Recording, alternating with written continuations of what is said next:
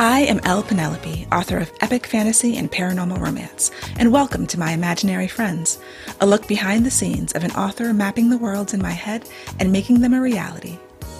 Hello, friends. Today is Sunday, February 27th, 2022, and this is episode 160 of My Imaginary Friends. I'm Leslie. This week's best thing is a return to things I love. I have not been rock climbing for the past couple of weeks, and I got back to it this past week. I've been having problems with ulnar nerve, cubital tunnel syndrome, my hands being numb, and so I was advised by the physician who lives in my house to take some time off of rock climbing. I don't think rock climbing is the cause of this. It's more like sitting with your arms bent at the computer and reading hours and hours, a night, a week, a lot, all of reading, holding my Kindle to my face, which, I stopped doing several months ago when this first came, but sometimes I forget, and I had to just recommit myself to my ergonomics, to taking lots of breaks during the day, I got a brace at night to keep my elbows straight when I sleep, because that helps. And, so I've been, turning up the notch on my mindfulness about my body position and the rest breaks and all of that, and really trying to stay healthy as I work at the computer all day and read a significant portion of many of my nights. I do have a reading pillow, which I do use. I just sometimes forget, and I don't know. I feel like I had slacked off a little bit, and so that's why I had a flare up of the numbness in my hand, which was making it difficult to do things like put my makeup on and write with my hand, like with a pen, which I don't do that often. But so yes, I took several weeks and I was really mindful. I'm trying to keep that into the future and stay healthy. I got back to rock climbing, which I adore. And I also got back to plotting. So this week I finally started plotting Beastly Kingdom, which is the sequel to Savage City. And when I first was plotting, way back when, I got back to this story because Savage City was a story that I had started many years ago. But this iteration, when I was like, I'm going to finish it and write it and publish it. And, I had the idea I was going to do this long series. I was going to plan 5 or 6 books right at the beginning. And eventually, reality caught up and I was like, okay, I'm going to plan 3 books. And I remembered doing this work and planning 3 books. And then when I went back to actually plot book 2, I opened the file that was my series file and I saw all the notes, and the planning consisted mostly of the titles of the books and the potential titles of the books, and then the couples who would be the main couple. So I knew the main couple of Beastly Kingdom, and I had several ideas for titles. And I had 2 sentences of actual what happens in the book. I thought I had more. Maybe there's more somewhere. That could be in a notebook I've scribbled or a text file somewhere that I did not find. But I didn't have a lot more. It was in my head. I had thought the basics out, but I didn't have as much as I thought. So I started the plotting, and basically I did a brain dump of everything that was in my head that I thought might happen in this book. I know, I took what I knew, those 2 sentences, and the ideas that I'd had, and just opened up a text file and started writing. So I have a text file called notes.txt with a list of things that could happen. And then I went to my worksheets. So I actually started making a new document called New Novel Steps to try to track how I do a new novel. And I feel like I've tried to do this before, but I couldn't find that document if it exists. So there are 3 worksheets that I have that I sort of started, and then I would fill out a few things on them, get to something that I didn't know that I was stuck on, and move to a different worksheet to try to figure that thing out. So I have this one that's my novel planning workbook, and it asks questions like, why do you want to write the story? Why do you care? What's the point of the story? What are you trying to say about the world or human nature? Then it got to something about the characters. And so then I moved over to a different worksheet. That's a story premise worksheet where I wrote down, who are the main characters? What do they want?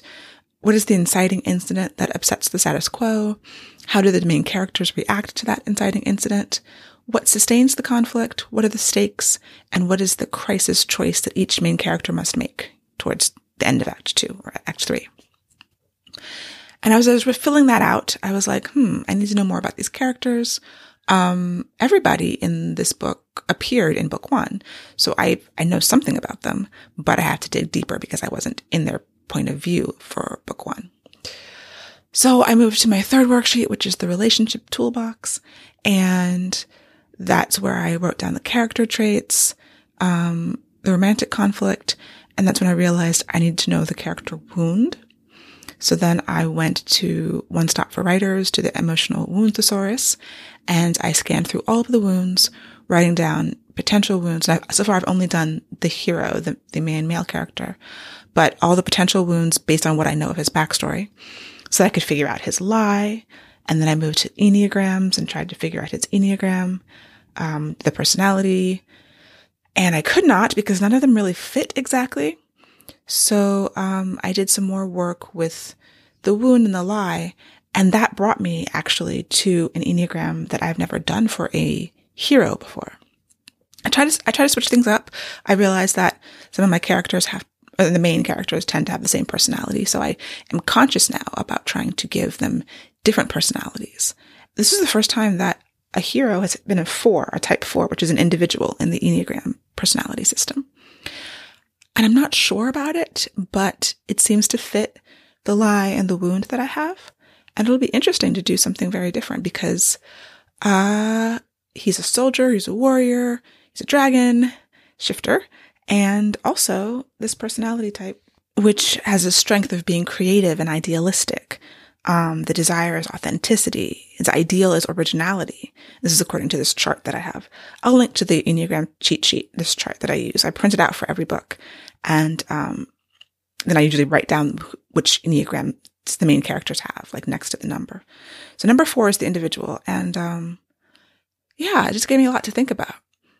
So after Enneagrams, I haven't done the heroine yet, but I went back to the novel planning workbook, which was the first worksheet, to try to do the log line and the elevator pitch, because I do want to write the blurb before I start writing or before I get more into the plotting, or at least as I'm plotting, writing the blurb before I, that's a tool that can help you flesh out your idea right at the head, at the beginning, and focus you and kind of be a roadmap for the actual book. This book is further complicated by the fact that I still need to check in with the first couple. Like, Savage City ends happily, of course, but there are still trials ahead for the couple in book 1. And so book 2 is going to have 4 POVs, which is not ideal. It's going to have the new couple and the couple from book 1 as a subplot. And obviously I'm still at the beginning of the plotting process. I knew since I did the first fast draft of this version of Savage City that Ryan and Talia, the main characters, were going to have to continue their story in book 2, which is basically what happened with Earthsender Chronicles with Darvin and Kiara. Like, way back when I wanted to, who are the hero and heroine of Whispers of Shadow and Flame? And co-heroes and heroines in book 3, Cry of Metal and Bone. Same exact thing. I guess this is what I do. Learning to accept that is hard because I wanted one couple per book, just a clean one couple per book trilogy of books. And my brain apparently will not allow me to do that. Anyway, so the plotting is actually going really well. There was a moment at the beginning when I was doing the brain dump of everything that I thought could happen where I was like, wait, what if he should actually end up with this other character? Like, I was going to change the entire heroine, the entire love story and the trajectory. And I was on the co-working writing call that I do in the mornings. And I talked to one of my friends who had read, she was a beta reader for Savage City. I was like, this idea just came to me. What do you think? And she was like, no, your original one was better. And then I talked to my brother who has recently read Savage City, and he was like, no, the original idea is better. So I went back to the original idea, which is better. I like to be open to everything that new that comes in and the possibilities, but maybe sometimes I'm too open. I don't know. I've settled into the original idea. I think that's stronger. I think it's more conflict. I think it helps me bridge this gap between these four POVs and you know, it's, the story is in some ways similar to Earthslinger Chronicles in that there are, these two groups that are opposed and they have to come together eventually. And so maybe that's why I'm having a similar thing happen where the first book, you're kind of focused on this little part of the world, and book 2 is going to get bigger, and then book 3 is going to get a lot bigger. And it seems natural to me. And I guess we'll see in the future when I do another series, if that is, this actually happened in Angelborn too, I'm pretty sure. So maybe that's just how I do it. But I'm happy so far with the plot. And I just have a lot more work to do. And hopefully my initial goal right now is to do the fast draft in March, by the end of March. Because this book needs to be done by the end of the year, but other things are going to come in, encroach on my time. So I'm trying to get this one done as soon as possible. Or at least have the fast draft done so that I can schedule in draft 2 sometime over the summer, I guess. I have no idea what my schedule is going to be. Other publishing news, The Monsters We Defy. I had my proofreader queries from the past pages. So I had read the proofread, or I had proofread. I sent it in. They had other proofreaders who found some stuff and asked me questions about it. 64 pages. So it was like 64 pages of the book, which is, how long is that book? 300, 400 pages? I don't remember. And I had to really think about it. It was word choice. It was a lot of comma splices that slipped through the cracks. Awkward sentences, echoed words, and things that just required me to think. Oh, also some like fact checking about the names of places. So does this, one example is Cafe Deluxe, which was a place that existed in DC. Did it have the accent aigu over the cafe or not? And I had to go back into my book and find where it's written. And yes, it did use the accent over the cafe. Or another place where the official name of the building was not the name that people used colloquially. And so the proofreader had looked it up and was like, this is the real name. I was like, yeah, but I had read some biographies of people, autobiographies, where they had used this other name, this colloquial version of the name. So figuring out how things are going to be called and just those minute details that I love. I love it. It took a lot of my brain. I split it up into like 20 pages a day, 22 pages a day, and just went through everything with a fine tooth comb and rechecked some things, but it was great. Also, marketing for Savage City still going on. I have this, my checklist in Asana, the project management tool, and every time I check something off, I feel like I add 2 more things. So it's going. And then I feel like I don't have a lot to show for all the work that I've been doing. Not in terms of anything tangible, but just in terms of I spent hours and hours planning and plotting and doing things, and then I'll make one post on Instagram. But I've scheduled several posts for the coming weeks. I'm still tweaking graphics, scheduling things, planning things. I posted the first 5 chapters of Savage City that you can read for free. I will link to that in the show notes in case you're interested in that. I posted that to my newsletter and my Facebook group. I haven't done a wide post on it, I don't think, because I'm still making plans. Like, that was one of the things I had to add. I was like, oh, I'm giving away this for free. You have to sign up to my newsletter to get it. And I have to have an autoresponder. And I feel like I need a new autoresponder. Like, I have my standard one. When you sign up to my newsletter now, there's a sequence of 4, 5, 6, several emails that you get over the course of, one a week that introduce you to me and my writing. And that's kind of how things are supposed to be done, right? You have an autoresponder. But I do feel like for this one, I need at least 1 or 2 initial emails, and then I guess I can feed people into the normal autoresponder after that. But yeah, just additional things to do before I can kind of post it wide. So it's things like that. The list is long still, even as I'm doing things and actively checking things off and ordering things. I want to get the pre-order campaign up this week. Making a form on my website, things like that, like things that just take time that at the end of it, yes, I have the form on my website. So I guess that is something that I have to show for it, but I don't feel like I've accomplished enough tangible things that are making a difference. But also I enjoy this. Like I like making forms on my website, and I don't like making autoresponders, for the email, but, I like making graphics. So certain things, I'm just kind of leaning into the things that I enjoy. And, that was kind of my stance at the beginning of this, where I was like, I'm going to market in a way that I like and try to divorce it from the actual sales numbers, but make sure I'm doing things every week to help promote the book. And so that is happening, and I count that as a win, and I'm excited about that. I've also, there's posts on Instagram, the Meet the Characters posts that I've been doing. And I did not hire an artist to make any character drawings for this book. I do want to do that for Monsters We Defy. But I've been playing around with Artbreeder, which is this website that you can basically make AI generated images. So you can upload images and it will tweak them, I guess, make them unique a little bit. And then you combine multiple images and tweak their characteristics and make an AI generated face. And so, that's actually been fun to bring my characters to life in that way. I've done 2 of the characters so far. I'm going to do at least 1 more.